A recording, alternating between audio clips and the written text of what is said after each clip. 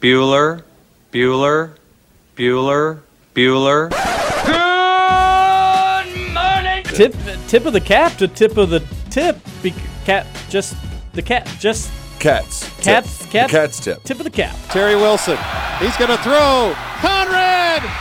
Touchdown, Kentucky. Touchdown. Kentucky. Victory. Kentucky. Like, give your fans what they want, you dinguses. She probably smokes marijuana. Bad girl. Rubbish. Here's buggers over here. Back outside. This is the point where he always hits it. Oh! Aaron Harrison beyond belief. We did it. We beat those British We beat bastards. the British. Suck it, Cornwallis. 10 kids. You're basically pregnant for 20 years. Pregnant or breastfeeding. Just wild. Like, that sounds exhausting. Potheads. What an adorable bunch of people. Woodson from the gun, play fake, step it up. He's throwing deep down the near sideline. He's got Johnson. 20, 10, 5, touchdown, Kentucky! Jesus, Rash, get it together. Yeah, Rash. It's game day. Come on. Welcome to Kentucky Roll Call with Walker and Roush.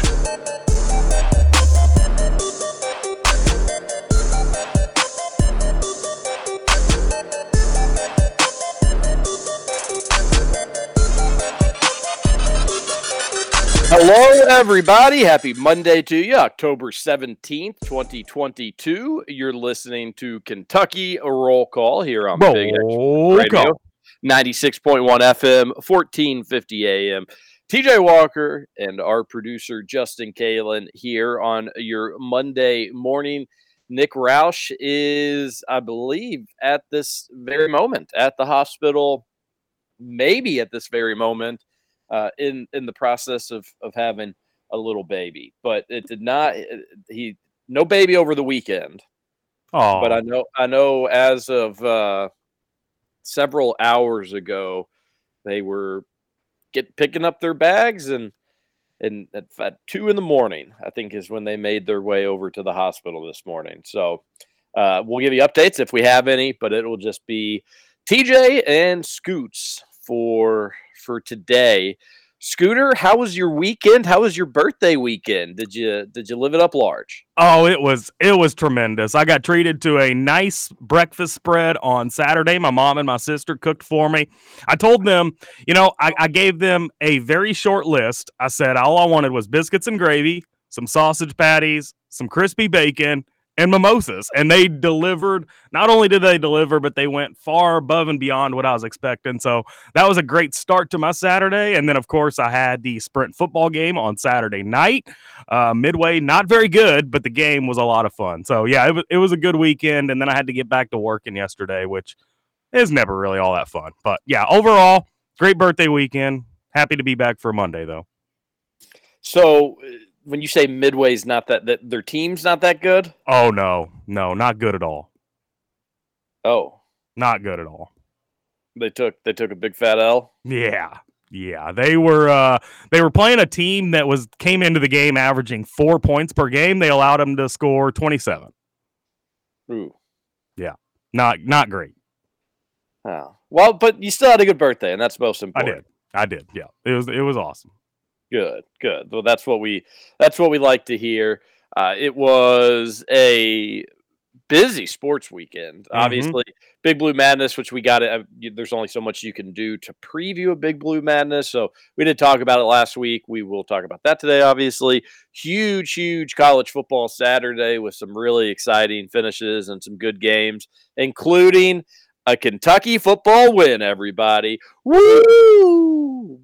All we had to do is get Scoots off the bandwagon, and they're back to their winning ways. So I think we have cracked the code here, which is great news. But UK defeats Mississippi State in a somewhat dominant performance. Once you kind of piece everything together, UK was just a much better team. An amazing defensive performance from the Cats. They're back. We'll talk about that for probably the bulk of today's show.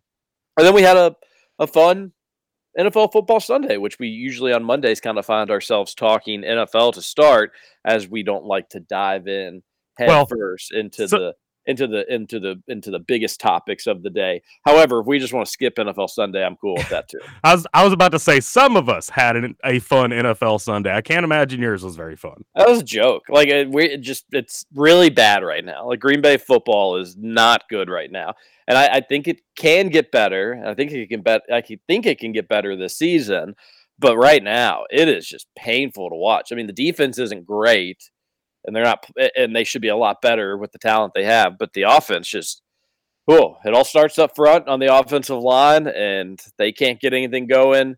Rodgers doesn't have any time to throw, doesn't have wide receivers really that can separate themselves. He's not having an amazing season even himself. And then if the running backs can't get anywhere to run because the offensive line is getting good push, doesn't really matter if you have Aaron Jones and A.J. Dillon, who are probably one of the better 1-2 running back combinations in the NFL. So it's just it's a total and complete mess where things stand right now for the Packers. But no, that was not fun at all. Really embarrassing. 2 straight weeks getting punked by New York football teams. So no, not enjoyable for me, old Scoots. But the Steelers. Yeah. Woo! I didn't see that one coming. I don't know that anyone saw that coming, but it was the return of Mitchell Trubisky led us to the victory. How about that? He's back. It's a Mitchell Trubisky town now, huh? I don't think Tampa Bay is very good, if we're being honest. I mean, I think that much is obvious when you get beat by a lowly Steelers team, but I don't know. For 3 or 4 weeks now, I just have not been a Tampa believer. They're a different team. Yeah, the old quarterbacks in the NFL, or in the NFC, I should say, don't seem to be on great teams this season, which is going to make the NFC pretty interesting. Seems like it's the Eagles' division to lose. Did you see Brady yelling at his team on the sideline? I did. He was really chewing out the offensive line. What did you think about that? Did you hear what he said to them? No, I did not. Something along the lines of, I didn't break up my family for us to be this bad. Come on. Really?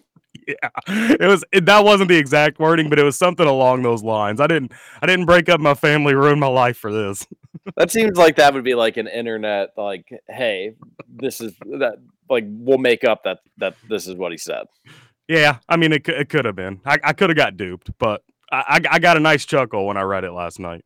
Yeah, maybe check your sources, but you could have gotten got, but if you didn't, then that's just incredible. Like, that would be really a funny thing to say. Indiana, they didn't win, I don't think. No, they didn't. No. They played close, though. I did see it was a close game. It was under 11.5, which I had Maryland minus 11.5, so yeah. Not great. No, not at all. Did you see my picks from this weekend? I have not double checked. I went 0 for 3. I switched all my picks on Friday, and I went 0 for 3 this weekend. Awesome. You faded yourself. If you had not faded yourself, you would have gotten 3-0. Yeah, I don't think I've ever had a 3-0 week in our pick segment, so that was pretty embarrassing. Well, I had a 1-2 week, so my cold streak still continues. So disappointing there. Disappointing there for sure. All right, let's just go ahead and dive right on in. Normally, we like to exchange pleasantries, talk about this, that, or the other. You're not a hot D fan, House of the Dragon. No. So I can't talk to you about that from last night. Solid episode. I kind of had a feeling it was going to go down that way.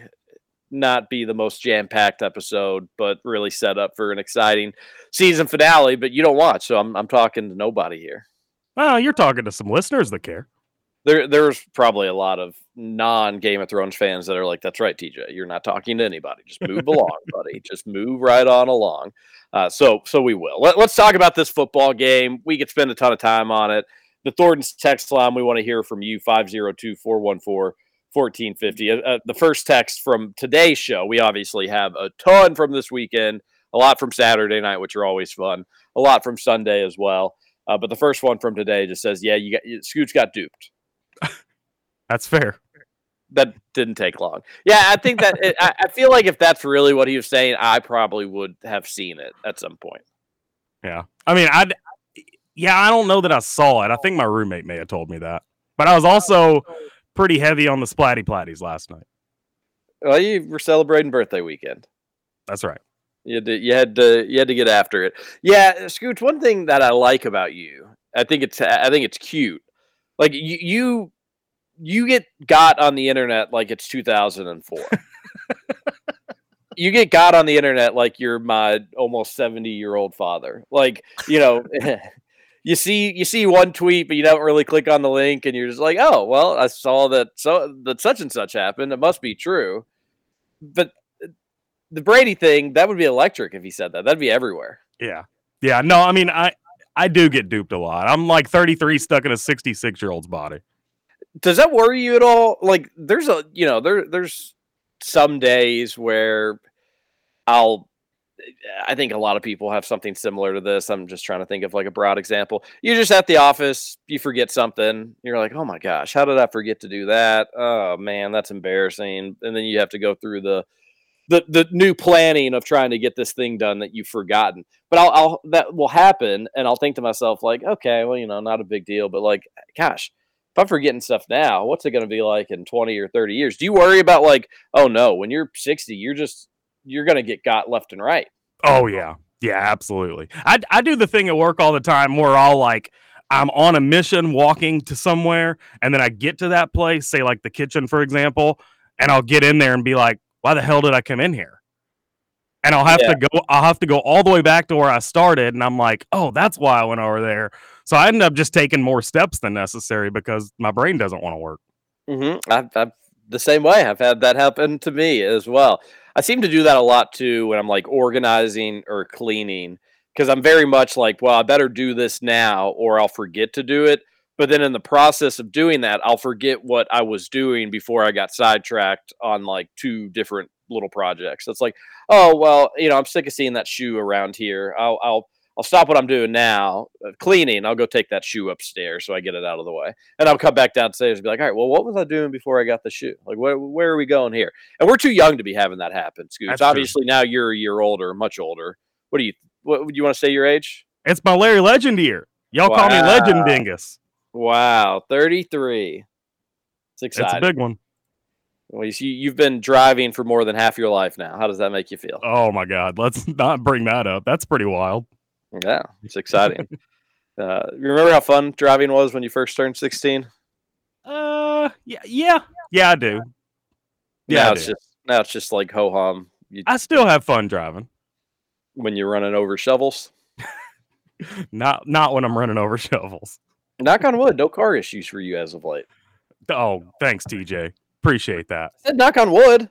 I knocked on wood, but if it comes true, it's all you. It's not me, because I said knock on wood. So at that point, nothing I can do. It's off your back. Got exactly. Text on into the Thornton's text line, 502-414-1450. That's our Thornton's text line. We love it. There's no better way to start your week. It may be a Monday, but Thornton's will get you all fired up and ready to go. I can almost guarantee you Roush is going to have some Thornton stops over the next few days while he's in the hospital. Hey, honey, you mind if I just run out real quick to Thornton's? Hey, it's your one-stop shop for something like that. For a lot of things, obviously, but that's not one that I think they really market to is, hey, are you a new father in the hospital and you need all your goodies? That would be the place to go. They'd have coffee, donuts, snacks, candy, real substance food if you need that. And then, of course, in the mornings, I love their bakery and their donuts and all the treats they have there. But it's a great spot. You'll love it. If you haven't been, you'll be impressed by their selection. Go into a Thornton's today. If he had to go in at 2:30 a.m., I guarantee he's pounding some coffee today. Oh yeah, for sure. Yeah, I don't doubt that. 1 second. I'll bet he's anxious, bet he's excited. Bet he's probably not currently listening to the show. But if you are, buddy, good luck, and you've got this. Okay, so the Cats are playing. Scooch, were you able to watch the game on Saturday night? So, no, I did not get to watch any of it. However, coming back from Midway, I got to listen to the entire fourth quarter. So, seemed like it was in cruise control by that point. Although there were a couple tense moments in that fourth quarter where it sounded like Mississippi State was going to be able to come back. But every time, it just seemed like the defense stepped up and made a stop. I had since you didn't ask how my weekend was, it was good. Thank you. Had a wedding Saturday, which always Saw you golfed. Yeah, golf Saturday morning, which was a really good time. Like my almost ideal weather. It was maybe just like slightly breezier than I would have preferred, but besides that, from a temperature standpoint, in the like early on the first few holes, kind of a little chilly, little light jacket could do you well, or you could be without and maybe be a little chilly. And then once it heated up, I don't know, probably like mid to upper 60s, just perfect. Really, really nice. Did you have the thing in the mornings on the green where you got the line? You had the dew. Yeah, a little bit. Just there, I know dew unrelated to, but everything's been so dry. But once the dew was gone, Scooch, which it happened quicker than I thought for us getting out there pretty early. Gosh, the greens were impossible. I imagine nice golf courses around town, the greens are just gnarly pretty much everywhere because you haven't gotten any rain. Yeah. Need some rain. I actually had a bonfire last night. I was worried about it. I was like, I don't know if I should be doing this because it was so dry out. But we got away with it. Fingers crossed. It worked out this time. There's a lot of places have burn bans right now where they're asking you not to make bonfires just because everything is so dry. And that was another thing. The course that I was playing as, known for its rough being really tough, and there were parts where the rough was still pretty tough, but it was so dry, really wasn't that bad. The course played probably a little easier than it normally does with the conditions. Although, again, you had to pay for it on the greens because they were really, really gnarly.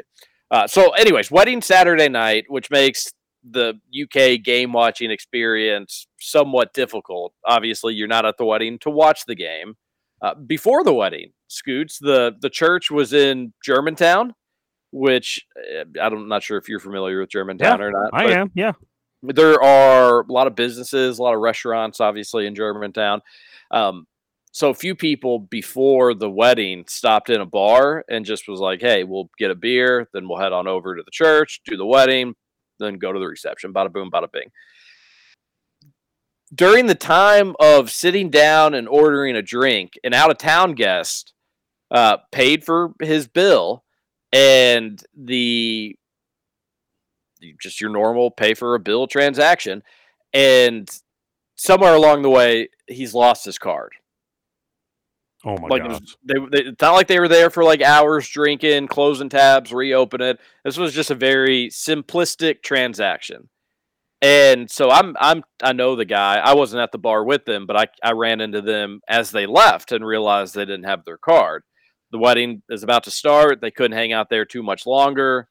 And I'm like, so what happened? And it was like, we paid. They brought back the card, or they brought back the little bill thing, where you sign and you do the tip, and the card wasn't in there. So I figured they just forgot to put the card back. They told us that we did not forget to put the card back. The card was in there, that we must have grabbed it and put it somewhere we forgot.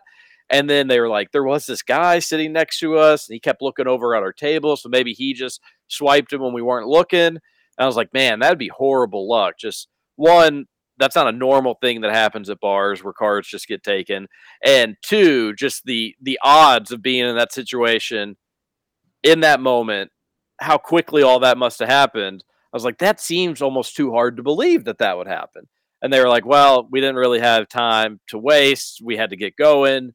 And he canceled his card, which is pretty impressive to do it that quickly. Anyway, so the wedding ends. We're leaving. We're all walking to our cars to head over to the reception.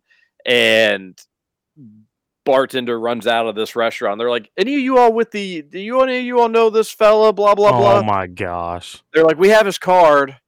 And he was not a happy camper. I mean, what? Not a happy camper at all. Why would he not make more of a scene in the restaurant if he was that sure that he didn't get it back? Well, because it was kind of they told him that they gave it back. Like, he could tell them that they were mistaken. Like, hey, no, you have our card, and they were like, no, we don't.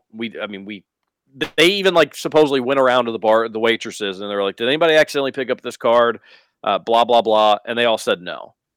So I don't know how much more of a stink they actually could have made, Scoots. But I thought they maybe canceled the card a little early. it doesn't sound like good practice on the restaurant's part, because restaurants, more so than any other business, is all about the customer's always right. So I just feel like you have to take that extra time and steps to figure out, hey, did we actually give him his card back? And for your buddy, I mean, if he knew he didn't get his card back, yeah, like make them look around. Like, can you just go check again because you never gave it back to me? Yeah, and again, I don't know how much of a stink was made. Again, time was of the essence in this situation. And secondly, I think they had come to grips with like, oh, well, if they say they don't have it, then somebody must have swiped it. Somebody must have just grabbed it real quickly, which would make you want to cancel it sooner, obviously. Mm-hmm. But there was a little part of me that was like, I would wait till after church, go in, just check in one more time. You sure you don't have a card there? And then if you don't have it at that point, then you're just done. And then they're out of town guests as well, so they would have been gone to begin with. But nope, a little card mistake. They end up getting the card back, but it was already canceled, so it was basically worthless at that point. Jeez. Mm-hmm. One of those things. I do think the canceling the card was the right call, especially if you think it was swiped. But now he's kind of up creek without a paddle. But if you give somebody swiping your card a whole wedding to just go on a spending spree, you never know what you're going to come into after the wedding when you look at your account, you know? Yeah, you're right about that. So anyways, we go to the wedding, had a great time. Everybody's having fun. But it makes it a little bit difficult to be able to watch the game. So I went back on Sunday and watched it. But there were people keeping tabs on it throughout the wedding. But just a little veteran move that people may or may not know. Scoots, in a situation like this, I'm sure you've been at a wedding where you've had your eyes on a game. I would guess. Not sure. Not that I can recall. You don't go to a ton of weddings. I don't. No, I don't have any friends. So. Well, you do. I'm just kidding. No, they're all already married. So. Exactly. That's what I was thinking. But and I'm in the twilight of my wedding days, which it seems like over the last 10 years I've been to a ton of weddings. So the old fall football Saturday wedding, you'll come across the examples of people having to watch on their phone from time to time. And there were people watching on their phone.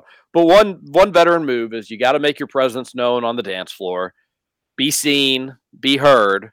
And that way, if you slip off to watch a couple possessions off over at your table or over near one of the bars, then you're more incognito there. It's not as noticed if you're off to the side because people saw you making your mark on the dance floor, Scoots. Mm-hmm. That makes sense. Hey, and I actually just thought about, so the last 3 weddings I've been to, actually, I've been the officiant. So that's why.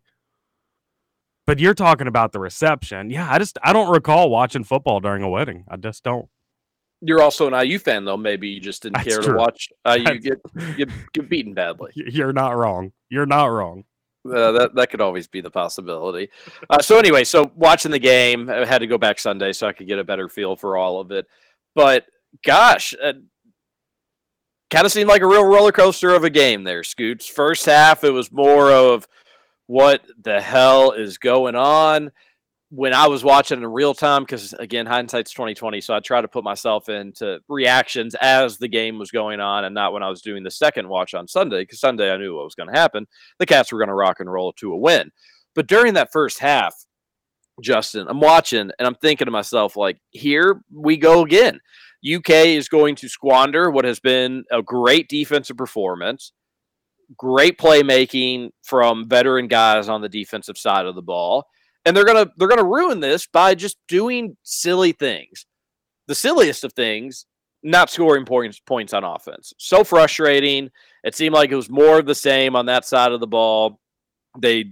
I like the aggressiveness. I like the play calling. I had a tweet on Saturday night that I want to. The best tweets are the ones you have to explain, which means I did a bad job constructing the tweet or constructing my thought. But I do want to at least touch on it a little bit, because the difference that I had on Saturday in the first half is I didn't really – there were play calls I certainly disagreed with, but throughout the entire 60 minutes on Saturday, I thought it was a really good balance of when to run, when to pass, when to take some shots. I thought it was a well-called game from a running and passing ratio standpoint.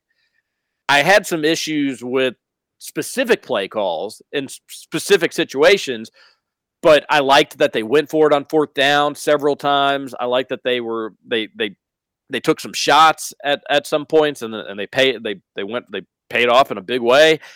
There was just some specific play calls that I didn't like, and I'll get to more of those. But at the end of the first half, I just a clinic in terrible play calling, like as bad as it could get. So when UK goes into the half 3-3, you're thinking to yourself, okay, well you're not losing. You didn't have a particularly great first half, but here you are tied, so it could be worse. But if you were anything like me, and again, let us know on the Thornton's text line, it almost felt like here we go again. This one's going to slip away from you in the second half just because the offense cannot do anything to get pressure on Mississippi State, where you're going to have the defense actually be rewarded for their performances. And nothing was more frustrating than that final possession where Kentucky settled for that field goal, having, 9 seconds, one timeout, and you just settle for a field goal? Like that, even to this day, UK wins and we're all happy, and I'm super pumped up about it. But that was really, really bad. It wasn't fourth down? What's that? It wasn't fourth down? No, they kicked the field goal on third down with 9 seconds left. Gotcha. I mean, I don't understand. That makes no sense to me. And then also to not call the timeout, they let 9 seconds go off the clock. And then they call a timeout once they get lined up and they don't like what they see. It's just they've got to be. And Stoops has unfortunately kind of a long history of some questionable end of half clock management. And Saturday was as bad as it's been. See, without seeing it, I don't know that I disagree with it the way you do, only because Kentucky's at home. I mean, on the road, I think you go for the touchdown there and play a little more aggressive. But at home, when you got the crowd behind you, I don't disagree with the decision to go for the tie and take it into halftime. You're kind of missing the point, because it's not that you shouldn't take the tie. You have third down with 9 seconds left. That is enough time to run a play and even be short. And they had, I'm fairly certain they had another timeout, but that was even enough time to run a play, be short, call a timeout, have 3 seconds left, and then kick the field goal if you want to kick the field goal there, Scoots. Where were they at on the field? They were at the 9-yard line. Okay.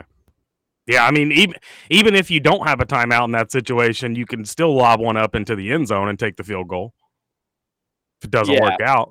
So they did burn they were out of their timeouts. I need to clarify that because there's a little miscommunication. The stat line on the ESPN app says differently. They were out of timeouts with 9 seconds. So you could make a case. You couldn't take a sack. You couldn't be short of the end zone. You'd probably run out of time. You still theoretically could be short, line up quick enough and spike it, but you'd be really flirting with not getting that play off. So I understand, don't be short of the end zone. One thing that nobody could argue with is you could take harmless shots to the end zone. You could have taken 2 if you wanted to, but definitely at least the one, without a doubt, the one. And throw it to the back of the end zone. Throw a fade where it's only either your receiver or the ball is going to go out of bounds. Just see if you can get a slant route and see if Will Levis can just rocket fire it in. We know that he can throw the ball really hard. That was bad. Ended up not being the end of the world. Kentucky settles for the 3. It seemed like they were pretty convinced they were going to get 3 on that series anyways. I would have just taken one more chance at it. And heading into halftime, I was frustrated. I was frustrated with that. I was frustrated with the game. Kentucky even got a penalty on that field goal. People forget that. And they just so they could have moved a little bit closer, Scoots, and had another third down if they wanted to, and another play. Once again, they elected, no, we're good. We're just going to take the 3 points. I just thought that was bad. I'm glad it ended up not mattering. I'm glad it ended up not costing UK the game. But I didn't think that was good play calling all around in a game that actually was happy with the play calling. But that was a bad stretch right there to end the half. I mean, with 0 points on the board, though, without watching that first half, tells me that Mississippi State's defense was playing pretty good. So that, to me, is another reason to go for the field goal, get the points. Let's go into the halftime break. Let's reset, come out, reevaluate our game plan, and kick their ass. Yeah, again, it's not that I mind settling for the field goal. I mind just not using a free play. Yeah, I get it. That's my issue. No timeout there, so you couldn't take a sack, but you didn't need to. You have Will Levis, tell him not to hold on to the ball. It'd be a one-option read. If it's not there, throw it out of the back of the end zone. Boom. That easy. If it is there, try to put it on the money, but even make sure you don't underthrow it. It's that simple. But anyway, so Kentucky goes to the half, and you're thinking to yourself, defense playing well. If offense can wake up, maybe you've got a chance. But if not, then it starts, Scoots. And we need to go to a break, so this is maybe a good stopping point as we are recapping Kentucky's win on Saturday, because UK comes out, moves the ball to start the second half, but a Will Levis injury, which makes everybody just think that UK's got no chance if he is done. So let's hit our first break. We're going long. Get your text into the Thornton's text line. We'll come back, recap the second half where UK starts to cruise a little bit. You're listening to Kentucky Roll Call here on Big X Sports Radio. TJ Walker, Justin Kalen. We'll be right back.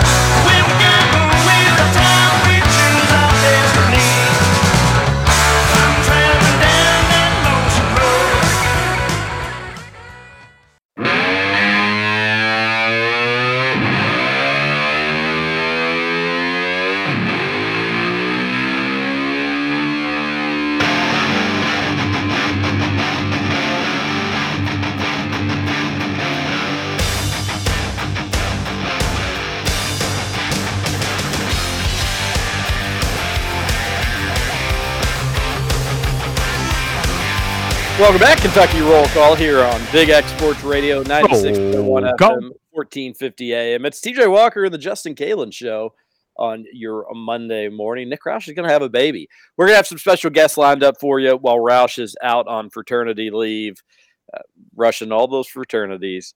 And we'll have a good time. I think we'll have some Big Blue Drew on, Matt Sachs, some other special guests. We'll try to see if UK will let us have any coaches or players on. Always fun when they say yes to that, but never necessarily a guarantee. But we do appreciate you listening. And the show must go on, even without Nick Roush, as he is continuing to build his family. How exciting, Scoots. It is exciting. Yeah. It really is. So we're thinking of them. If we have any updates, we'll be sure to pass them along. We want to pass along your thoughts, your comments, your concerns. 502-414-1450 on the Thornton's text line. We're just rolling through the Kentucky-Mississippi State game. An colossal win for UK. Much needed. We're kind of just going through our thoughts as the game progressed and made it through the first half. And things get a little bit more fun for UK in the second half. But just big picture, it was a much, much needed win. Roush has been talking about a theory that I've been thinking about for a couple decades now, that UK wins when I'm not in attendance. Sure enough, Saturday night, I'm not in the attendance in the Krog. We gave away tickets on Big X Sports Radio last week, which was, I believe our ticket winner was there from what I was told and seemingly had a good time. So that was really, really exciting. But I was told the atmosphere was great. I was told it was a lot like the South Carolina one, which was great to start the game.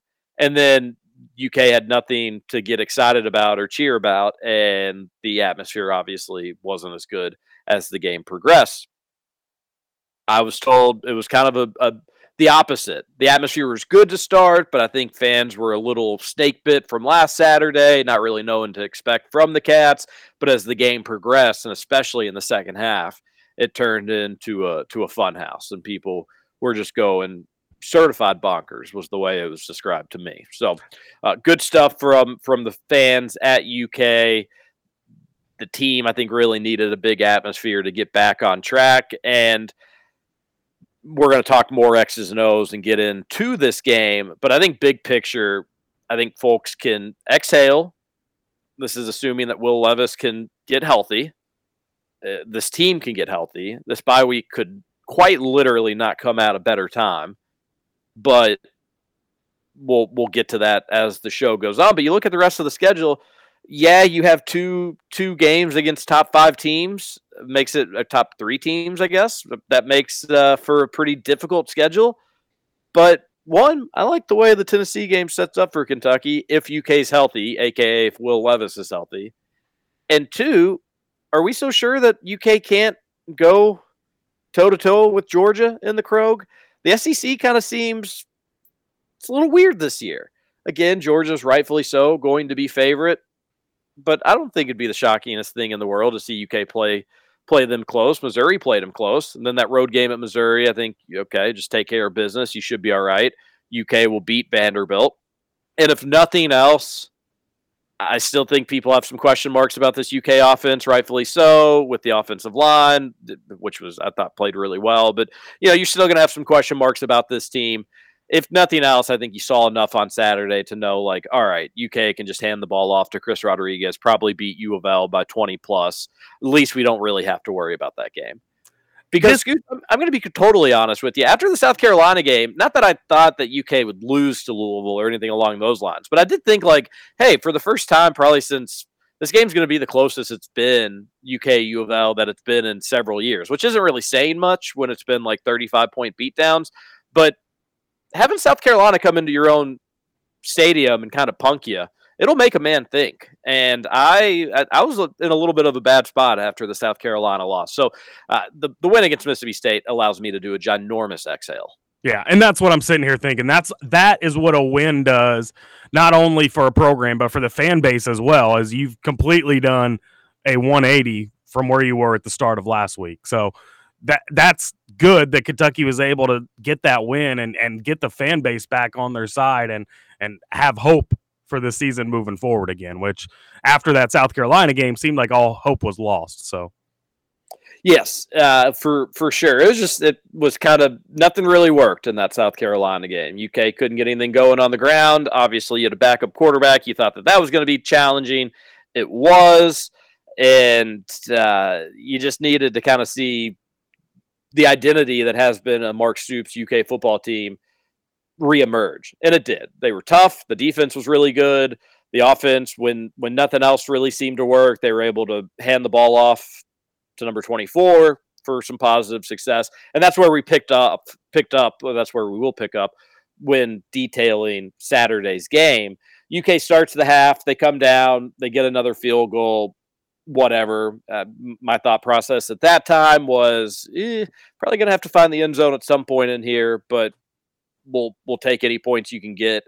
And then Mississippi State comes back, Scoots, and they go the length of the field, 75 yards. It took them just about 3 minutes. It seemed quicker when watching on TV, and they scored a touchdown on a 4th down play that I thought UK defended pretty well, but in football, it can just be one player being a step slow, a step behind. It was Asian in this one, and Mississippi State scores the touchdown on 4th down to go up 10-6. We knew that UK needed a response. Didn't know exactly what a response was going to look like, but we knew that UK was going to need a response. And it was, can I read the drive chart for you on this one? Yeah, Scoot? Absolutely. Okay. Chris Rodriguez Jr., run. Chris for 10 yards. Chris Rodriguez Jr. run for 8 yards. Chris Rodriguez Jr. runs for 3 yards. Chris Rodriguez Jr. runs for 47 yards. Chris Rodriguez Jr. runs for 2 yards. Chris Rodriguez Jr. runs for 4 yards. Chris Rodriguez Jr. runs for a loss of 1 yard, but that brought up a 4th and goal at the 3-yard line. They wanted C-Rod just to have that whole drive, Scoots, and why not? That 47-yard run was huge. He doesn't have maybe the best breakaway speed, but I don't think he's slow by any means. But he was able to get behind the defense, but got tracked down because he's a bigger guy. They wanted it to be the Chris Rodriguez show. But on 4th down, which I love the 4th down play calling with one exception, which everybody knows what I'm talking about with that one exception. I love the aggressiveness to go for it on 4th down. that's what was kind of confusing at times, the decision not to run one more play there at the end of the first half, but going forward on fourth down deep in your own territory, going forward on fourth down on the 3-yard line. They go for it here. They take it out of Chris Rodriguez's hands, which if UK doesn't score on this play, you know people are going to second guess Scoots. You know people are going to say, why would you not give him the ball? Anyways, Will Levis makes a great pass to Rashawn Lewis, and the Cats score. The exact response UK needed from its offense for the first time in the entire game. They answered the call, and it was just such a heavy dose of Chris Rodriguez, Scoots. This guy needs to be getting the ball an absolute ton. And the reason that I brought up the schedule is so I could make comments like this when talking about the game. That's why that Tennessee game, if Will Levis can be healthy as he can, because that dude is banged up to Bolivia right now. If you can control the clock, maybe keep Tennessee off the field, give Chris Rodriguez a ton of carries, let him do his thing. You never know. Have that be a game in the fourth quarter. Weird things happen. The ball can bounce a weird way. But I absolutely love seeing that drive. Chris Rodriguez was the star of it, obviously. And it totally erased Mississippi State's one, really for the entire game, one good drive. They go out there. They march right down. They hadn't had any success against UK's defense for the duration of that entire game. And they come down and they make it look easy to start the second half. That's a scripted drive. This is why these coaches get paid the big bucks. They get into the locker room and they say, hey, we think this can work. And then we're going to mix it in with this. We're going to mix it in with that. And it worked for Mississippi State. But what does UK do? They respond.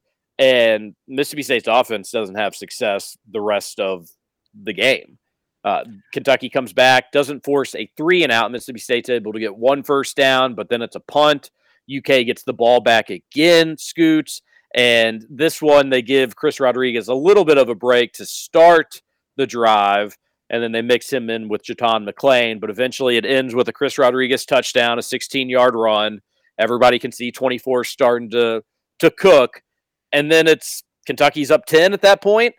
The defense forces another 3-and-out. You're just rocking and rolling. The defense is formed back in, and you can start to sense it that, like, oh, crap, Kentucky's going to win this game because Kentucky's just a better football team. You're feeling good about it.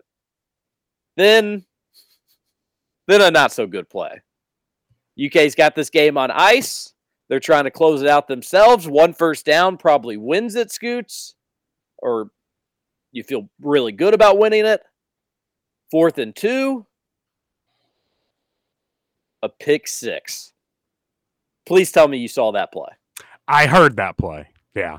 Yeah. Well, I would almost like to hear Leach's audio call of that. Was it just like it was very downtrodden? Like it's a disaster. It's intercepted, and that's going to be a pick six. And like he was very downtrodden in that call. Will Levis was the only person that could have had a chance to track down the Mississippi State defensive back, but the defensive back was starting with a running start, darting for the end zone. Will Levis, who was already much slower than this player to begin with, was just standing still. So there was literally no chance in France he was going to be able to track him down and make the tackle. So yeah, as soon as the pass was caught and you realized what was happening, you knew it was a touchdown for Mississippi State. That was a bad play call. And the tweet that I had was complimentary of UK's play calling. And as I mentioned in the first segment, I did have some issues with specific play calls, especially that one. Like, if you're going to go for it on fourth down, which I've complimented them all day for their aggressiveness on Saturday, and I stand by that. I like that. I like the decision to go for it on fourth down, up 10. You get a first down, you control the game. Your running game starting to click.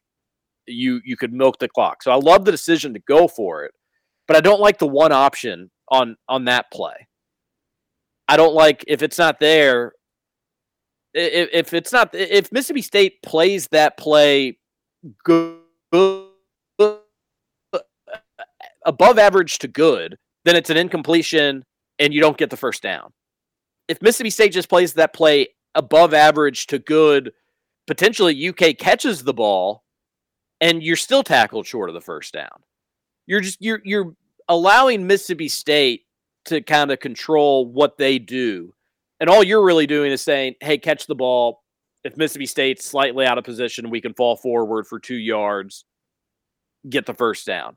But you're taking the aggressive play call and you're being the one not being aggressive. You're kind of shooting yourself in the foot is what I'm getting at here. And so I hated that. And then if Mississippi State plays that play, great. If they know what's coming and they do what they're supposed to do, which is exactly what happens, then you get the worst case scenario aspect to the play, which was exactly what ended up happening. A pick six, which takes a game that looks like it's on ice, and instead you're going to have to go sweat it out. But UK ended up working out for UK. We're going to get into some of the final play calls. UK putting Chris Rodriguez at fullback on that 4th down play call late in the game, which was just your final one to ice it. That was a genius play call. I love that. I'd love to see more of that. Mississippi State was not ready for it, and on another 4th down, UK was able to get it. But on that one specific one, Scoots, it was not what we were looking for. So all in all, you just wanted to see more aggressiveness throughout the entirety of the game. Well, I thought they did a good job being aggressive. I just, on that one play call, I don't like it's a one and done 4th down. It's either Chauncey Magwood is open, can make the catch, fall forward for 2 yards or 3 yards, and you get the first down. But if it's not there, it's a turnover on downs. If it's not there, potentially it's a pick six, which has ended up happening. It's just you were literally just, hey, we're looking at that one play. We're looking at that one player.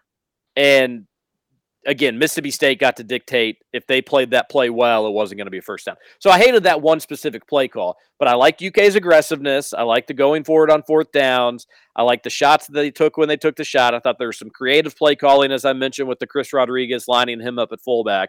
But that was a really, really bad mistake there on the pick six. And UK gets away with it, and you're able to still come away with the win. But that was a really bad play call, and it nearly cost Kentucky. Now it ended up, again, not mattering.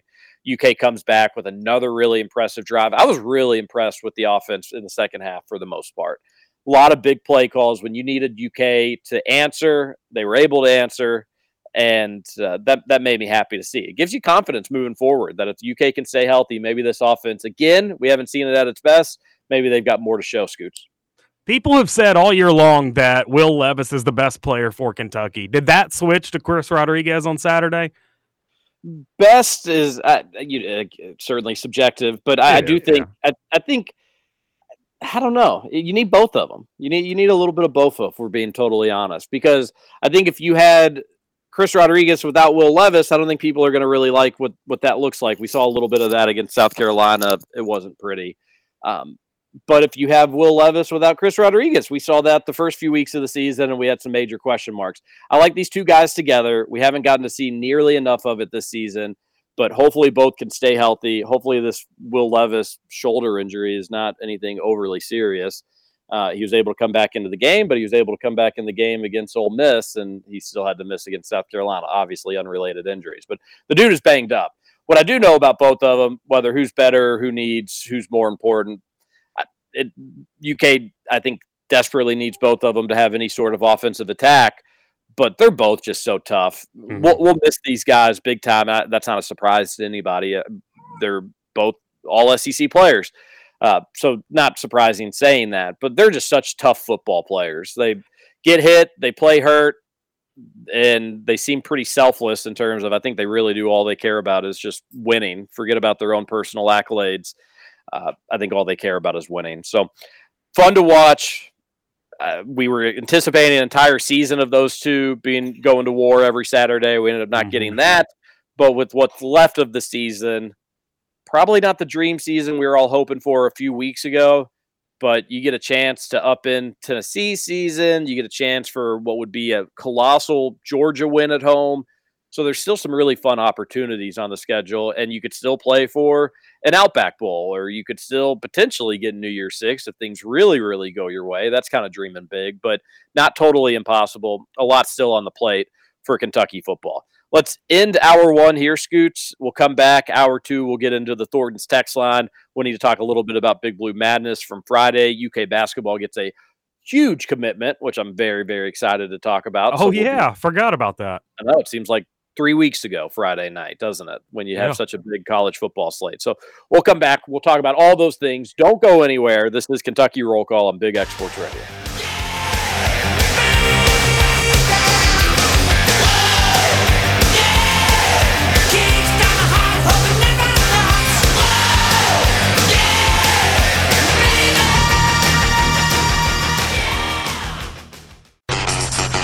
Over? You say over? I ain't heard no family. Welcome back for hour 2 of Kentucky Roll Call Nothing is over until we decide it is. with Walker and Roush. We're just getting started, bro.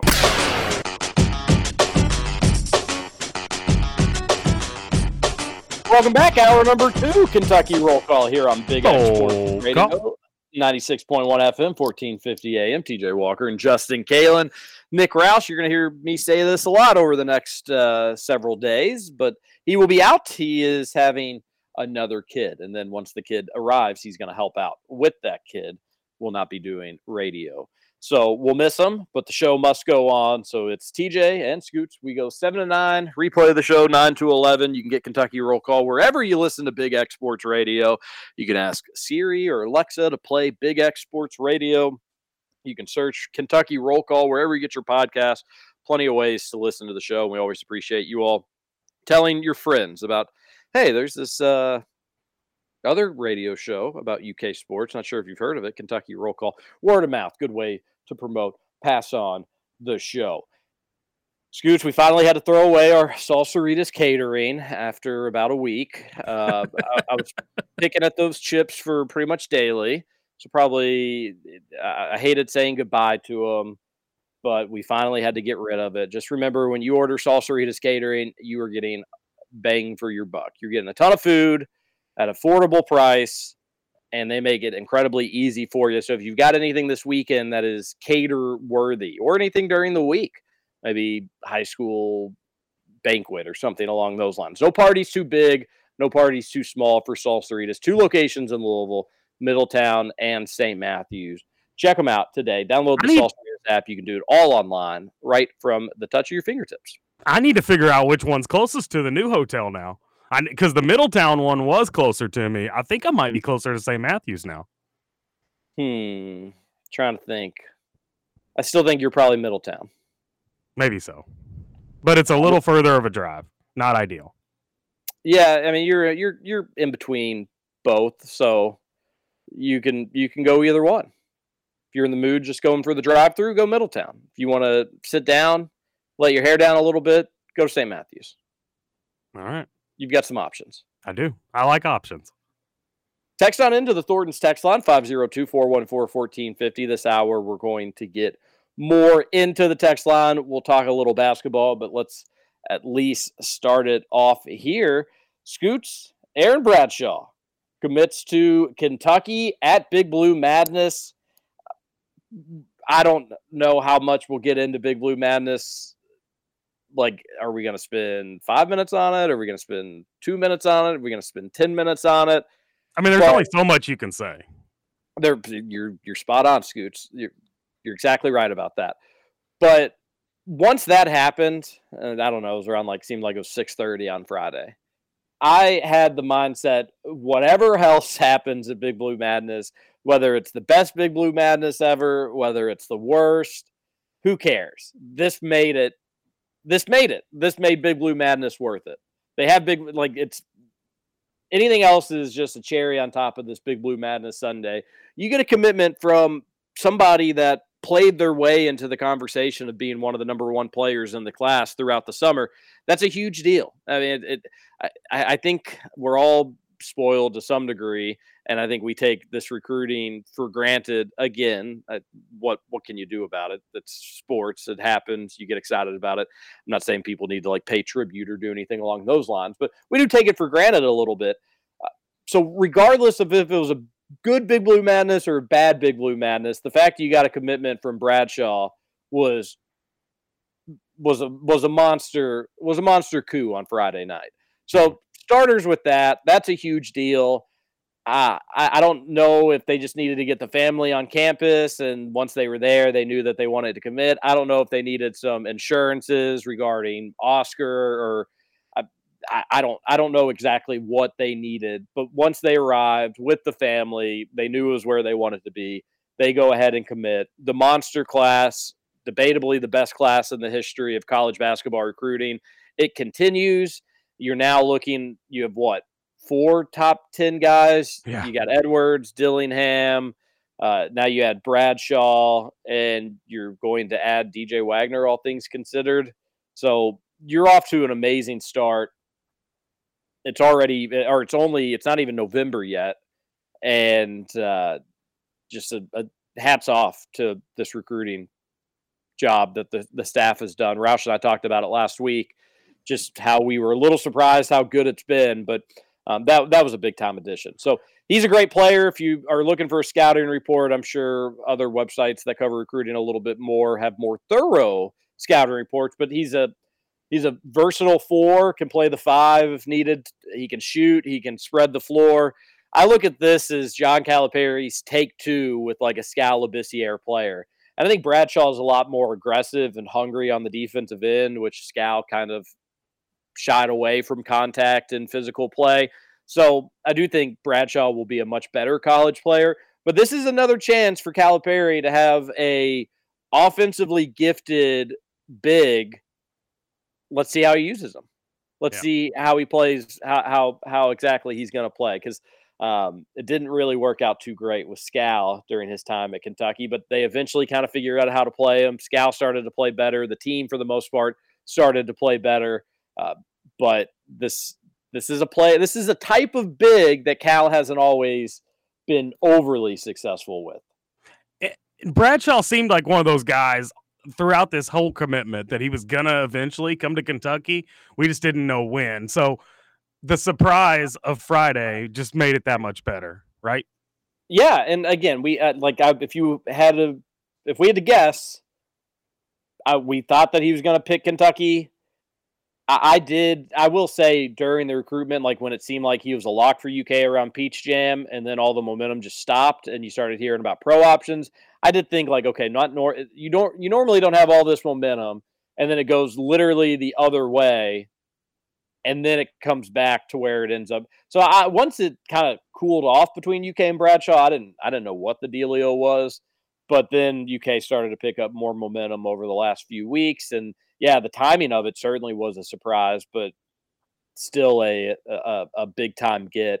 And I think some people were thinking, oh, so is Wagner going to be next? Like, is he going to do it at Big Blue Madness? Is he going to do it the following day? Is it going to be this weekend as well? No commitment from DJ Wagner yet, but Scooch, we did. This was exciting. We did get a crystal ball pick from Travis Branham for DJ Wagner to Kentucky. Yes, he made a lot of waves over the summer when he made a crystal ball pick. He changed it from Kentucky to Louisville, which obviously that was a big deal. U of L fans were super pumped up about it, borderline obnoxious about it. Then months go by. Travis Branham switched his crystal ball pick from Louisville, I think, to Cloudy, just basically saying like, hey, I'm not exactly sure what's going on here. A lot of people thought that was his way of just kind of being like, okay, I messed up on the Louisville pick. Let me just say it's Cloudy, although we all know he's going to Kentucky. But sure enough, a couple weeks after the Cloudy prediction, he's back to Kentucky. He thinks that like everybody else, he thinks DJ Wagner will be a Kentucky Wildcat. That's what I was going to say. Welcome to the party, Travis. Welcome to the party. However, he did take a shot. There was a recruiting fight. Oh? Did you see this? Did you hear about this? No. Let's hear it. So Jamie Shaw, who I think he kind of started the DJ Wagner parade to UK, and I shouldn't say he started it. A lot of people at UK never thought UK was out of the race for DJ Wagner. But in regards to national analyst, he in the summer, while U of L was kind of the trendy pick for DJ Wagner, and people were getting excited about him potentially going and playing for Grandpa Pop at the University of Louisville, Jamie Shaw came out and said, no, he's going to go to Kentucky. Everybody had it right the first time. I'm 95% sure it's going to happen soon. weird. And Roush has had some, I think he also said lately that he was 85% sure that Aaron Bradshaw was going to go to Kentucky, but on his On3 page, he put it at a 75% confidence level. So people had kind of just been noticing that like numbers and Jamie Shaw weren't always adding up. So after Travis Branham switched his crystal ball from DJ Wagner to Kentucky, Jamie Shaw tweeted and said, I set my expert pick with 95% confidence on July 8th. The same school is now trending for 5-star DJ Wagner. Basically just saying like, yeah, everybody's talking about DJ Wagner to Kentucky. Look what I did on July 8th. So just kind of boasting, bragging about himself. It happens. You got to do it. If nobody else is going to brag for you, you got to brag yourself. Sure. Travis quote tweets that and says, yeah, and you falsely reported that he was wrapped up and ready to decide for Peach Jam. Then, just like you falsely reported he was a done deal to Louisville just 2 weeks prior. And now you're editing those stories from Peach Jam to early signing period. Do. You all, this is big time. It really is. Like, this in the world of journalism dork fights, this is pretty interesting. So just your basic call out basically saying like, hey, you also said he was a done deal to Louisville, and then you said he was going to commit around Peach Jam, and now you're bragging that you've gotten this one right. You've been wrong. You were not right. You were not right about him going to Louisville. You weren't right about his timeline committing around Peach Jam. But the biggest one of all is going back and editing your stories to retrospectively make it look like you were correct all along. That is wrong. That is not like, if you want to toot your own horn and say, hey, on July 8th, I said with 95% confidence he's going to go to UK. Fine. You can hoorah, you got that one right. But to go back and edit stories to make it seem like your timeline was right all along, that's shady, Scoots. Well, I just don't even know why he would take the time to do that. That just seems like more work than it's worth for you to be right. Like, how many times in our lifetimes are we wrong? All the time, right? Especially in that business. That's the business, though. You're supposed to be right. You need to be right. And he was trying to pull one over on people, and he got called out for it. Wow. That's juicy. And then he called him out and said, on another one, Jamie Shaw said, Intel, one school is trending for 4-star point guard Ty Lore Johnson. Travis Branham quote tweets that and says, it's also a bit coincidental that a login from I am Jamie Shaw came in on 24/7 Pack Pride at 8:34 this morning, and this was posted nearly 30 minutes later. So he's stealing now. So that I think a lot of people don't care because it's the world of journalism, sports recruiting. But in the world of this is big. This was like a big, huge takedown. So basically saying that like, hey, you came on our NC State site, you saw the rumblings, the intel posted there. You took that information from 24/7 to go make your intel source for this player. I don't know if I see what's wrong with that. I mean, we all get information from other places, right? Yeah, you're spot on. We wouldn't be able to do the radio show without these websites that have stories, obviously. So yes, you're right about that. But I think what he's just saying, I think he's just basically saying like, you're a fraud. You're a fraud. Your intel was going to a message board and seeing this stuff, and now you're saying. Now you're using that as your intel, quote unquote, intel. So they don't think he's taking the right channels, going down the right roads and talking to the right people. He's just finding stuff online and using it that way. That's what that's what Travis Branham's insinuating to one Jamie Shaw. I don't know if Jamie Shaw ever responded to any of it. Well, that's guilty as charged then, right? Yeah, it's not a good look, but like what can you say? Like, what do you say when you get called out for editing stories? Yeah, I mean, there's nothing you can say when it comes to that. I mean, that once again, I don't think that's worth the trouble. Yeah, I'm going. I don't think he responded to any of it. Unless imagine Roush doing this with his football season predictions. Like last year, he nailed it. This year, he's missed a couple. But what if he goes back into his story and he's like, "Oh, I actually had him losing to South Carolina." If you go back and read, like that's just so dumb. Oh yeah, he'd get ridiculed to Bolivia, and rightfully so. This just doesn't seem like it's worth it. I don't know. So Jamie never responded to any of it, any of like the accusations or the claims. That's not a good look. Like it really just is not a good look. But anyways, the only thing I guess at the end of the day that I really care about is all these experts think UK is going to keep getting awesome players, and they all do. So wherever the info's coming from, whoever's stealing from what, whoever's going back and editing what, keep it coming. At least it seems like UK is keeping this momentum rolling.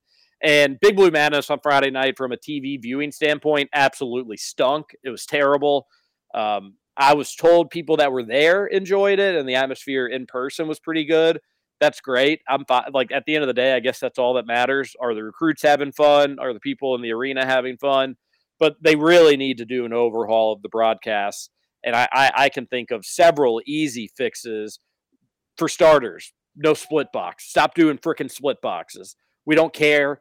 We don't know these players all that particularly well. So when you make the screen smaller and we have to squint to see the players' numbers, which are, again, we already are having a tough time kind of figuring out who's who, that's ridiculous. We don't need split boxes for people just sitting there talking, not doing anything. If you have somebody juggling chainsaws, then yes, do the split box. If it's somebody just sitting in a chair talking where we are just listening to them, please stop doing the split box. Secondly, Roush called this one and he was right about it. He was like, yeah, they have five commentators in town.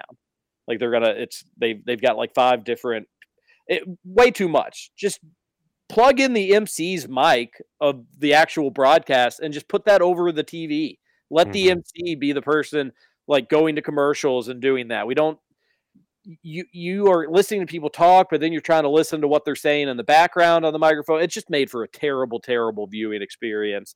Again, at the end of the day, if it's good in person, that's all that matters. If the recruits like it, that's all that matters.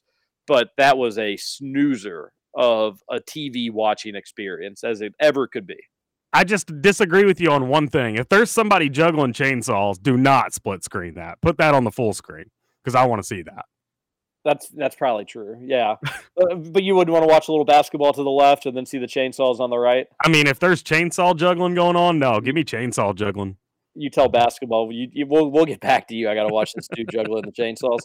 That's not bad. You're probably right about that. All right, let's get to this Thornton's text line, 502-414-1450. The first texter coming probably from after our show on Friday says, Scoots, I actually look forward to following the Cards in Eastern Michigan this season because all I will be thinking about is your bet. That makes 2 of us, Plumley, bro. That's I've never been so excited for Eastern Michigan basketball in my entire life. You know, KRC, not to brag, we've got thousands of listeners, but I do think there's probably going to be like dozens of people, Scoots, that are going to have that same sentiment as that texter on the Thornton's text line. I know I'm one of them. I know Roush is another one. Obviously you, obviously Trevor. We know Rutherford will be involved. This texter's involved. Like people are just going to be probably putting score alerts for Eastern Michigan on their phone just to keep tabs on how they're doing. I know I will be. When do they get their season started? That's a great question. I haven't even looked into EMU's schedule yet. I have no idea who they're even playing this year. It's because you're so confident. I am. Yeah. You don't even. It's not even about Eastern Michigan. It's not even about Amani Bates, right? That's right. Okay, they play Kevin David Rice. Oh, no. That's the roster. I thought they were playing a guy named Kevin David Rice. Oh my gosh. That would be a win. What can you tell me about Kevin David Rice, by the way? Is he somebody that's expected to get big minutes for the Eagles this year? I have no idea. Okay. I don't know one player on that roster besides Amani Bates, if we're being honest.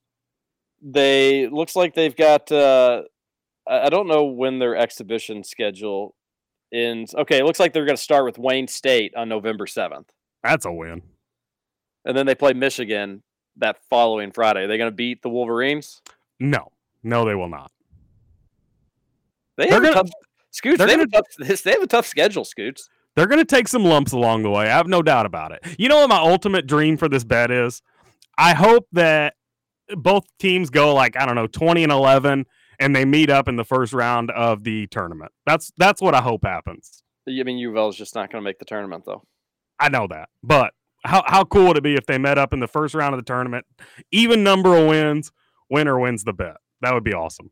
I keep looking at the schedule, like looking for the crappy teams, but people kind of forget, like when you are a crappy team, you play good teams. Like, yeah, you're like they play at Bradley. They're probably going to lose that game, Scoots. Bradley's no. Nobody just goes into pure Illinois and comes away with a win. That's a win. Win in my book. Okay. All right. We don't need to go by the game-by-game schedule of Eastern Michigan, but I don't know. I'm starting to get nervous for you. Because U of L, you would think just talent alone should be able to let them cruise past some bums, but you know why I'm not nervous? Because Trevor on Friday was trying to say that it was only regular season wins. So I'm not nervous because Trevor doesn't believe his team's going to be playing postseason. Trevor does seem to be kind of like wiggling out of the bet. Yeah. He was bringing up all kinds of things on Friday. Like, I think it's only regular season. No, Trevor, we said whole season. The whole season. I can confirm that. It was, if one team got to play 6 postseason games, that counted for them. If the other team only got to play 1, then tough taters. That's it. Yeah. A texter says, hold on, did Roush steal my John Wall prediction? I think he did. I think John Wall was maybe one of the only alumni not there on Saturday. Oh, he wasn't there? No. Wow. But they had Brandon Knight, Tyler Eulis, Nick Richards, Kevin Knox, which was funny because his little brother was there as a recruit. So did I see Rondo at the football game? Yeah, Rondo. I don't think he was at Big Blue Madness Friday, but he was at the football game on Saturday. Working a camera. It looked like he was having a good time. He did, yeah. He could have been a really great defensive back if he wanted to go that route. A texter says, we listened to this show. Why does Shannon... Oh, I think these texts were for another radio show, both of them. That's embarrassing. Not for us. That's okay, though. It happens. I texted in. I just want a reminder of just how much I hated the split box. It was really annoying me on Saturday. They were just showing Calipari sit there, like in a chair. That's not good television. I mean, that's exactly what we got when the team was in the Bahamas. You saw Calipari on split screen more than you saw basketball. And I don't get that. Who's like, you know what, I need to see it because he wasn't even coaching.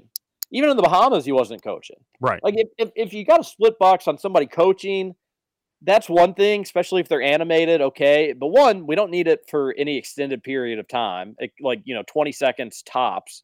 And two, we just don't really need it, all things considered. Like somebody's got to be pretty animated for us to want to see it. I don't know. Call me old-fashioned, but I generally like just watching the sports content, like the actual on-court things. And then don't even get me started on Big Blue Madness. Nothing can take the air out of a place than a dunk contest. It's 2022. We've all seen dunks now. This isn't 1973 where you can get people in a gym that haven't seen somebody throw an alley-oop before. We've all seen it. We've seen it all. We have literally seen it all, at least all that we're going to see from collegiate basketball players in the dunk contest. Maybe the best of the best in the NBA will do something that's really, really cool, but odds are they won't even do that. So we definitely don't need to see it at the collegiate level. In the dunk contest. Right now. I'm with you on that. But in terms of showing Cal, I just don't know why you have to show him just because you're talking about him, you know? Like you can talk about him without having him on screen. I like the 3-point even the 3-point contest isn't the most riveting thing in the world. We've all seen 3-pointers go in. But at least there can be kind of like a, hey, it was cool that CJ Frederick was defending his 3-point title. That you don't usually get that continuity in Kentucky basketball over the last decade. But I think that aspect's fun. Antonio Reeves dethroned him. Antonio Reeves is your 3-point champion. So it's kind of cool, like, that aspect of it. And you can kind of get excited about shooters and whatnot, about who can really stroke it going into the season. But 2-on-2 tournament. If you want to really spice this puppy up, 2-on-2 tournament's the way to go. And then they have the scrimmage. And it just cuts off just like once they kind of get into the thick of it. What the heck's that all about? They literally, it's like, all right, we get to actually watch these guys run up and down the court, make passes to each other, maybe see a cool dunk in the exhibition, maybe see some 3-pointers, stuff to get people excited. Nope. We're switching on over to Florida and Missouri volleyball. Seriously? Yeah, I don't know. It may not have been It may not, but it was an SEC volleyball match. They were just like, all right, we're done. See you later. And that was it. Was the scrimmage over? No, it had just started. What? Yeah. That doesn't make any sense. That's literally the best part of any madness. And the scrimmage is usually kind of goofy. They don't play hard. They're not trying to get hurt. It usually just dissolves into an up and down dunk contest, which is, again, all the more reason why we don't need another dunk contest, but neither here nor there. That's crazy. Who won the dunk contest? I don't even know. Damian Collins, I think.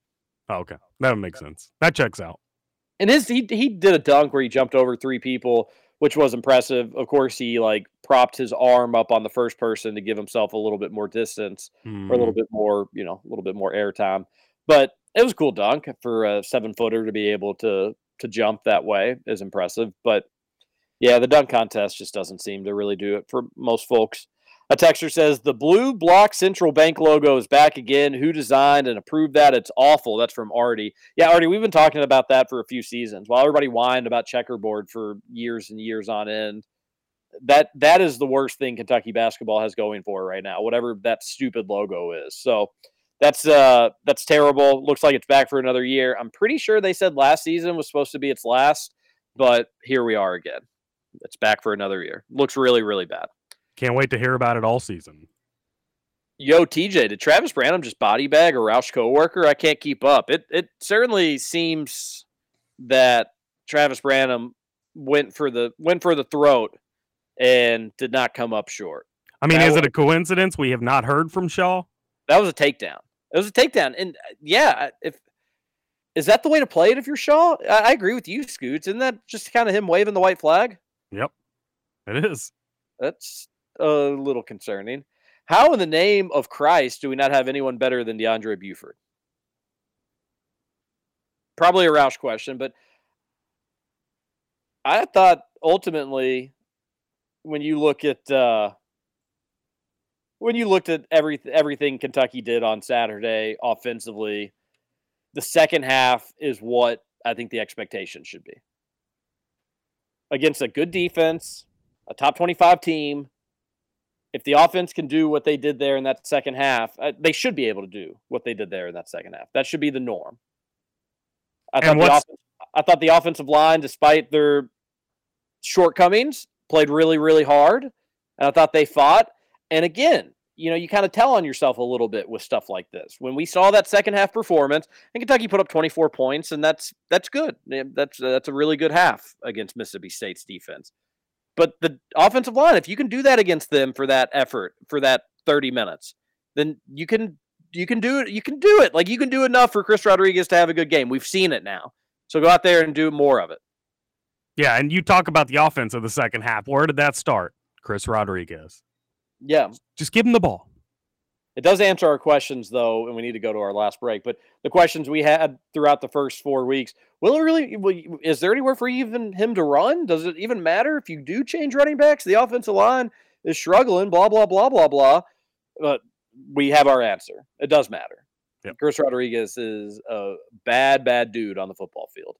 He is tough to bring down. He's a tough runner, and there's a lot to love watching him play. But yeah, just feed that guy the rock, and the offensive line can do enough. But that second half performance, you get that offense, it can beat Tennessee. As crazy as that is to say, I know Tennessee just put 52 points up on Alabama. Let's slow our roll a little bit. I'm saying this from a cautious standpoint, but if you have that second half performance that Kentucky had, you mix it with the defensive performance from the entire game, that can beat good teams. That can beat some really good teams. So worth getting excited about. Let's go to our last break. We'll come back. We'll finish up the Thornton's text line. Don't go anywhere. This is Kentucky Roll Call on Big X Sports. Roll Call.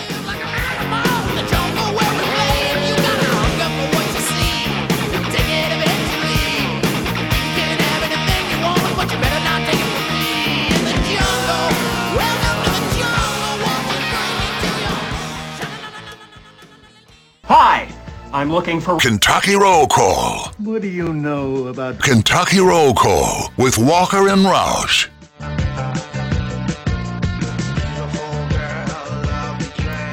Welcome back. One final segment, Kentucky Roll Call here on Big X Sports Radio, 90.1 FM, 1450 AM. TJ Walker and Justin Kalen on your Monday morning. Appreciate you spending it with us, listening to Kentucky Roll Call, and texting into the Thornton's text line. Thornton's, remember to download that app. Gas prices on the rise, but at Thornton's, you can save money each and every time you go to the pump if you have that Thornton's app, and also will save you plenty of money on goodies inside the store. Sometimes buy one, get one. You never really know what kind of special you're going to find on the Thornton's app. Shout out to Kelly Leonardo and Alex Cupper. Also want to tell you about our friends at Shady Rays. You know about them. ShadyRays.com. Amazing selection. Polarized sunglasses. These look like the designer brands, but you're not paying that price, and you get a lot of nice perks. One, each and every time you buy Shady Rays, you're helping feed hungry folks in America, all throughout the country. That's always a good cause. And secondly, you're going to get 30-day money-back guarantee. You don't like what you get, you can go ahead. I think the food still, the food stuff, even if you get your money back, they still, the meals stay. So if you end up not liking what you get or it doesn't turn out, don't worry. Don't think that just because you do the money day guarantee, they're not going to do the food donation. That's safe. But if you don't like your sunglasses or they don't look good on your head for whatever reason, you have 30 days. You'll see a total refund, no harm, no foul. Now, if you do like them and you like them a little too much, that after a month, 2 months, you find yourself wearing them all the time and they end up breaking, well, they're going to go ahead and give you a free replacement pair. I shouldn't say free, a small processing fee, but it will certainly seem free. Your initial order, whether you bought 5 sunglasses, 10 sunglasses, if you want them all replaced, they do the replacement pair promise. The only company I know that does anything like that. Really cool move from Shady Rays. And do not forget the promo code BIGX, 25% off at checkout. You know, that was low key the worst part of my weekend as I left my Shady Rays at my sister's house. Oh. But it led to a cute picture because she put them on my niece and then sent me the picture later, letting me know that I forgot my glasses. No, that's a cute picture. That's great. Well, good. I had mine out on the golf course. They're quality sunglasses, ladies and gentlemen. Yeah, I had to wear my backup set yesterday to work, and not even close to the same. Yeah, well, next time you order Shady Rays, get yourself a few backup pairs. That would have been a good call. For those prices, you may as well. There's no reason, and you get the replacement pair, so you could have sunglasses for the next 3 years, Scoots, if you play your cards right, buddy. That's right. Anything that's on your brain over the weekend? That Tennessee-Alabama game was just an amazing college football game. I know we all hate Tennessee, and we were all probably a little bummed to see the final outcome, but that was an amazing atmosphere. The goalpost came down. I will say it's really embarrassing that Tennessee is asking for donations for the goalposts.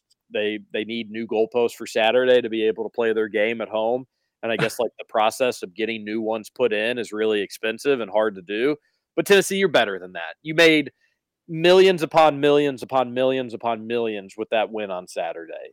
You can fund your own goalpost, okay? So, go ahead. No, I was go ahead. I was gonna say, did you see where they took the goalpost? Did you follow along with any of that on Saturday? Threw it in the river? Is that right? Threw it in the river. What the hell? Seriously, what the hell? I agree. If I'm part of that goalpost, and hopefully it was mostly students, I'm sure some older folks got involved with it at some point. But if I'm a student and I'm involved in that, hey, can we break this bad boy up? Does anybody have a saw on them, a power saw, any power tools in your tailgate? Because you want a piece of that bad boy. Yep. I'm trying to break that bad boy up as much as possible so everybody can get a little piece of it. What good does it do in the river for anybody? Nothing. Let's take that. Let's get this back to campus. Let's get this to whoever. Let's just cut this thing up in a 1,000 pieces and let everybody have a little souvenir from probably what will go down as their favorite football game, maybe of their lifetimes. I mean, Tennessee fans will talk about that game for decades and decades to come. And it was pretty crazy. I mean, who drops 52 points on Alabama in regulation? And then just for it, the way that it kind of went back and forth there at the end was pretty incredible. That was a really good football game. And so as much as we hate Tennessee, they're good this year. Three things. If Tennessee needs goalposts for this weekend so badly, I know where they can find theirs. Second thing, when I was doing the Midway game on Saturday, there were all kinds of people watching the game on their phone. And the PA announcer, he was even giving score updates from time to time on the game. And I'll never forget when he said the final, then that Tennessee had won. One of the refs on the field literally just throws both of his arms in the air in celebration. It was pretty comedy. I've never seen a ref react to anything the PA guy says. So that was a good time. And then third, imagine if that happened for basketball games. Like after the watch shot, Indiana students just picking up the goal and taking it out of the gym. Like, why does that happen in football, but it doesn't happen in basketball, And just imagine if it did. Well, it hardly happens in football nowadays because they have the breakaway field goal post. But what happened at Tennessee is like they overwhelmed they were just like they were demanding that the goalposts were going to come down. Yeah. So there was, and then also the way that the game ended, last second play, you didn't have a lot of time to be able to get everything all set up the way you needed to. So you don't see it. You don't see the actual goalpost. You see court stormings in basketball. You sure do. But you see field stormings in football a lot. But you don't see the goalposts come down all that often anymore because it is so expensive. And teams just want to avoid that at all costs. But yeah, that would be that. I guess the equivalent would be the whole basketball goal. Yeah, but it is kind of interesting. You don't get like, hey, let's somebody put me up on the shoulders and let me take down these nets. Yeah, or like, give me a screwdriver. Let's unscrew this rim real quick. Yeah, I'm taking the room with you, or let's just shatter the glass. Like, really turn it. Everybody gets a piece. Yeah, everybody gets a couple pieces in their feet, and then you get a few that you get to take home with you in your pockets as well. So everybody comes away a winner there.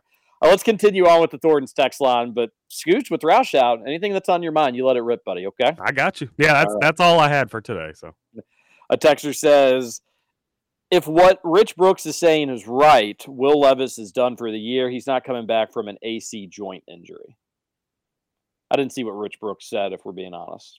But Will came back in the game after his injury, right? Yeah, he said he went back. He was wearing a sling in the post game, but said he went back, got a shot, which I think we can only imagine what one of the feel good shots makes you feel good for the body. I don't know. I don't think Rich Brooks is privy to the injury news. So I wouldn't imagine. Yeah, and secondly, I don't know where he said that, but I could have missed it. I will say that Will Levis is a tough dude, and he made some throws on Saturday where you can see why NFL teams are going to love that guy. His throw that he had to Rashawn Lewis, that there was 4 Mississippi State defenders there in the area. And that was one of those times where you're glad that he put so much zip on the ball. But he did. It was a great throw.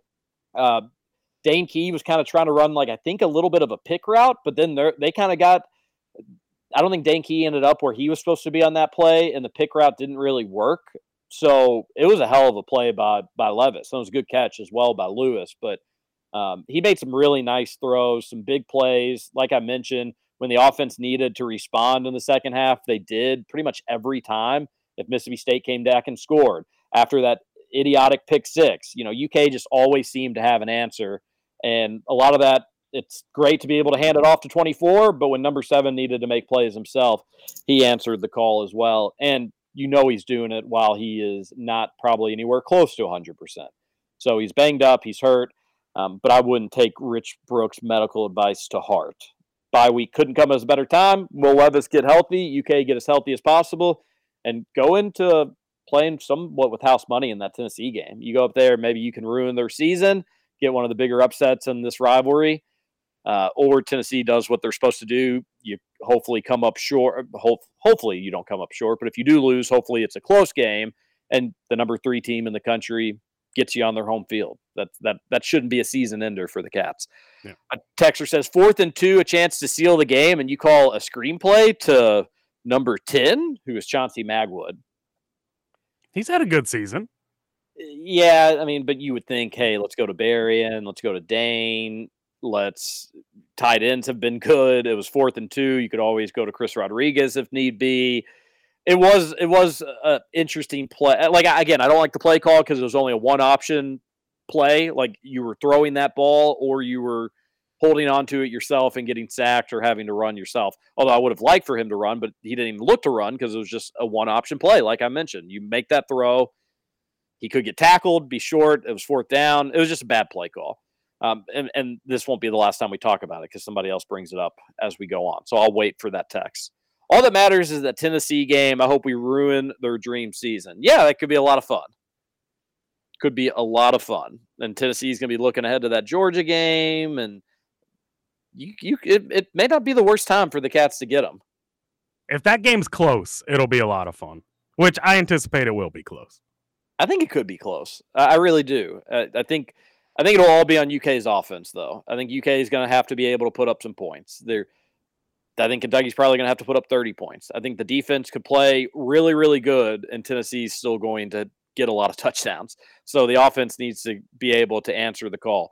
All you're going to have to hope the defense can do enough. And for even if the defense is doing enough, again, that's still probably 30 points for UK's offense. So, but we have plenty of time to talk about that game. Texter says that the Tayshaun Manning play at the end might be the funniest thing I've seen in years. Well done, big fella. Second, if you didn't see that, Manning flopped. There was some pushing and shoving after. Oh, I did see that. Yeah, there was pushing and shoving after a play. He was involved in the pushing and shoving, but he wasn't the last one involved. And he got pushed, and it was as Grayson Allen would be embarrassed by this flop. It was a terrible flop, but it was funny to see. Pretty sure it got the penalty. I feel good about that. But hey, you got to do what you got to do. That was funny to see. The texter goes on and says, second, whoever keeps playing Don't Stop Believing during and after games pisses me off and needs to get a new gig. We're a top 20 program. Act like it. # we are UK. And we already believe that we're better than that. Yeah, you can always be a little critical of the music at the Krog. The music I heard in the background of the broadcast, they were getting it. They played Grove Street Party near the end of the game. I liked hearing that, so it was fun. Yeah, you got to get Grove Street Party in there. A texter says LFG. That must have been right after the game ended. Another texter says, I'll say this about Coach Skang tonight. He called some dumb plays, but he didn't make Levis think as much as he has in previous games. I agree with that. Played with a bit more tempo. I agree with that, and I think it helped everyone. With an injured QB1, good to see him give it to Chris Rodriguez, other than the 1 4th down play. If we line up on 4th and 1 or 2 from now on, give it to 24, please. I like being kind of versatile with your 4th down calls, but I just hated the one screenplay option I didn't like. Yeah, again, there were specific play calls I wasn't crazy about on Saturday, but I think the overall offensive scheme and game plan was the best they've had all season.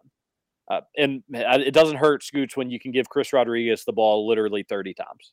Yeah, I mean, I agree with the texter. If it's 4th and 1, 4th or 2, well, don't mess around with anything else. We talked about it in the preseason before the season even started. Like, Rodriguez is going to give you 4 or 5 yards every carry. Just give it to him. A texter says, how's that not neutral zone anymore? I'm not sure exactly which play specifically. Why fight for a foot there? Situational football, we're just dumb. Yeah, again, not sure exactly which play. Will Levis is tough as hell. Yes, he is, says one texter. Another texter says, big weekend, all dubs on the gambling. Really felt shaky about the game and my picks, so I went light this week. Should have gone big, but this is a good run. Right away. Way to go, texter. Yeah, everybody loves good gambling weekends.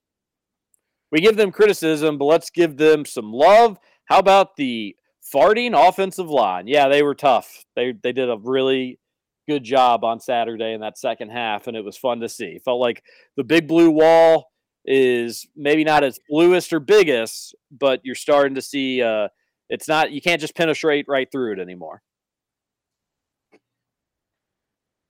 Texter on the Thornton's text line says, catching the Tennessee after a much-needed bye week and the week before they play Georgia is the perfect spot to pull an upset, hoping it's also a noon game on ESPN instead of 7:30 on SEC Network. Yeah, Kentucky fans need to be treated with some noon games, some non-night games, especially as the weather's going to start getting colder. October, we get it. You don't want to compete with Keeneland, and that's fine. But those 7:30 games, my buddy, they'll take their time after the game. They don't rush to get back as much as I normally do. He didn't get home though till like after 1:30 on Saturday. Driving to Louisville. That's just too late. That's too late. So Hopefully, and I know that one is in Knoxville, so who knows what time that will be at. And I don't care so much about road games. They can be night. But if I want to go to the games, I don't want to get home after midnight, ideally. But what can you do, I suppose? 48-yarder right down the middle. Our opponents never missed field goals. And then we came back and promptly missed one. Yeah, the opponents are having good field goal percentage against the Cats. Field goal defense, be better. Oh, gosh. Also, UK almost had a PAT blocked. Mississippi State just coming off the left edge. I still feel a little shaky about special teams. And is Barian Brown the best special teams player that never was? Let that dude find the end zone and let it stand, or not let him get tripped by his own guy. Or Right. I feel horrible for that guy. He'll be okay. He got one this year. He'll get his payoff, but should have been another one. That was great. Brad White masterclass defense was that was awesome. Really good. Mississippi State, which can put up points, especially what they did to UK last year, to come back and basically say, hey, I hope you weren't planning on having a rushing game today because you're not going to. And then secondly, nothing came easy for Rogers, who picked apart UK's defense. So credit to the just all around fun game. I really wish Kentucky would have ran it up on them, though. You had a chance to win 34-17. You could say you doubled up a top 25 team.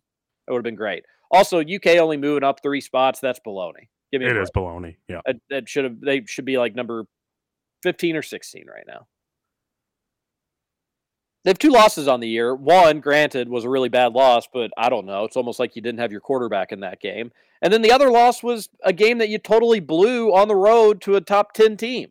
Like, that. Put a little more respect on the Cats. Speaking of rankings, next texter says Kentucky is number 1 in Ken Palm's preseason rankings. Woohoo! We did it. Although we boycott Ken Palm until he says no tournament expansion. No tournament expansion. We don't want that. Scoots, if you were to win the bet, would you prefer Venmo or cold hard cash? Cash for sure. Doesn't really make a difference to me, but yeah, cash is always nice. I mean, it's just less. It's more easy for cash because I don't have to transfer it over from Venmo to my account. Just put it in my account or spend it. Life is so much easier when you have Austin McGinnis kicking field goals.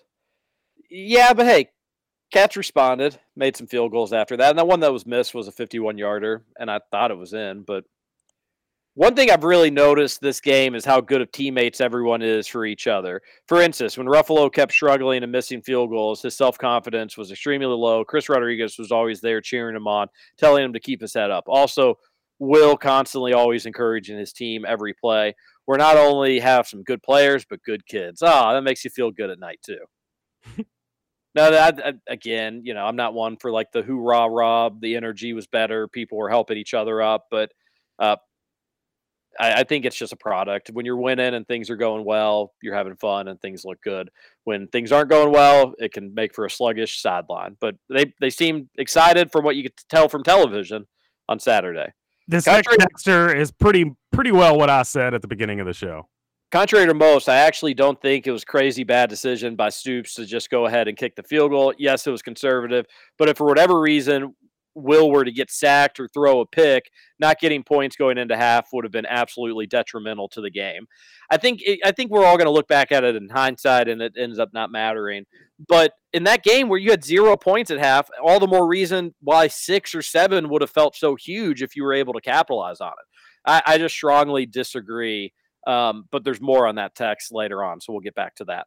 Will the Packers make the playoffs? I think they will, but they've got a lot to figure out along the way. So you got some easy games against Bears and Lions, but well, maybe not so easy if you're losing to the Jets and the Giants. That's what I was going to say, yeah. Giants are a solid team. Giants are good, yeah. I don't know why, but I wouldn't say good, but they're solid. Look at y'all doubting our Steelers, Nick and Scoots. Yep, I doubted them. No doubt. It takes more than great hair and some 2 long mouth kissers with your family to beat the black and yellow.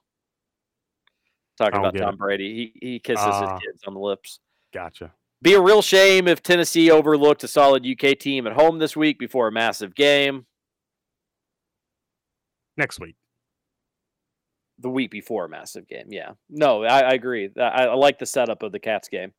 In a perfect world, it'd be like this week. It'd be after Alabama. UK would be sandwiched between Alabama and Georgia, but UK needs the bye desperately.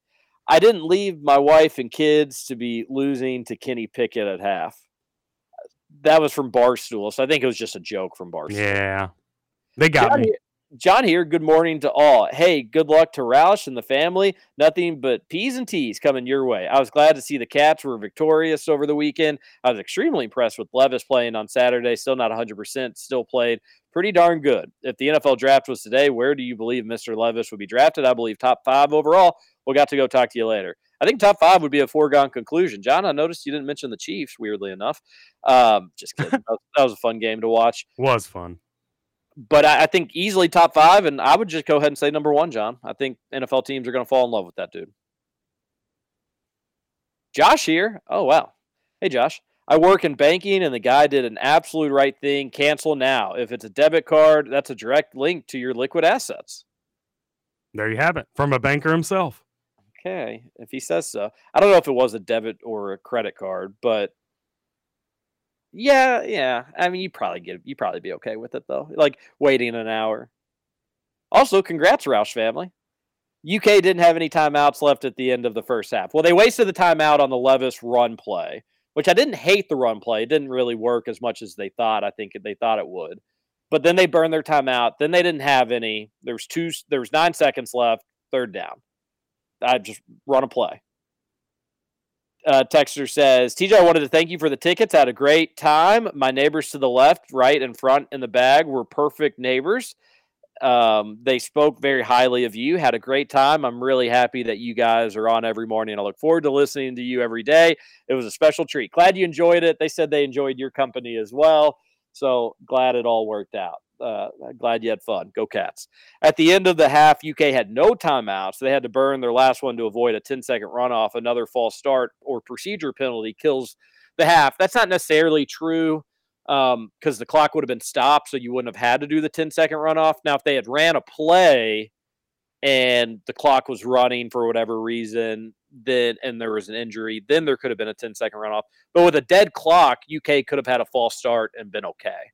Because the clock was not running at that time. So, again, you needed to run a play there, try to throw it to the end zone. I think you would have had like a 5%, a 10% success rate on it, but you still roll those dice in that situation. It was a free play.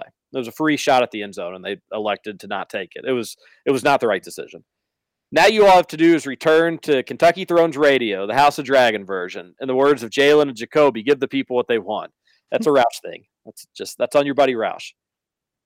P on a side note, haven't watched Kentucky lose a game in person in 2 years. I'm just saying. Oh, wow. Get to the Krog. Got to get you there for that Georgia game. Gonna need Scoots to at least watch the games while Roush is away because TJ doing a slow show recapping the game is making Monday morning even more sleepy. Wow. We just had to bust into the Thornton's text line. You're boring. That's what they're saying. I'm all right with that. We do miss Roush on football game days for sure. Oh yeah, I would have enjoyed seeing his analysis of Saturday. This from Robert. Hey Robert, hope you're doing well. Levis has to know the defender is going to jump that route. He just has to, and that's the second or third time he's done that exact same thing. The coaching did him no favors on that play calling. It was idiotic nonetheless. He's got to see that coming and make changes either at the line of scrimmage or during the course of the play.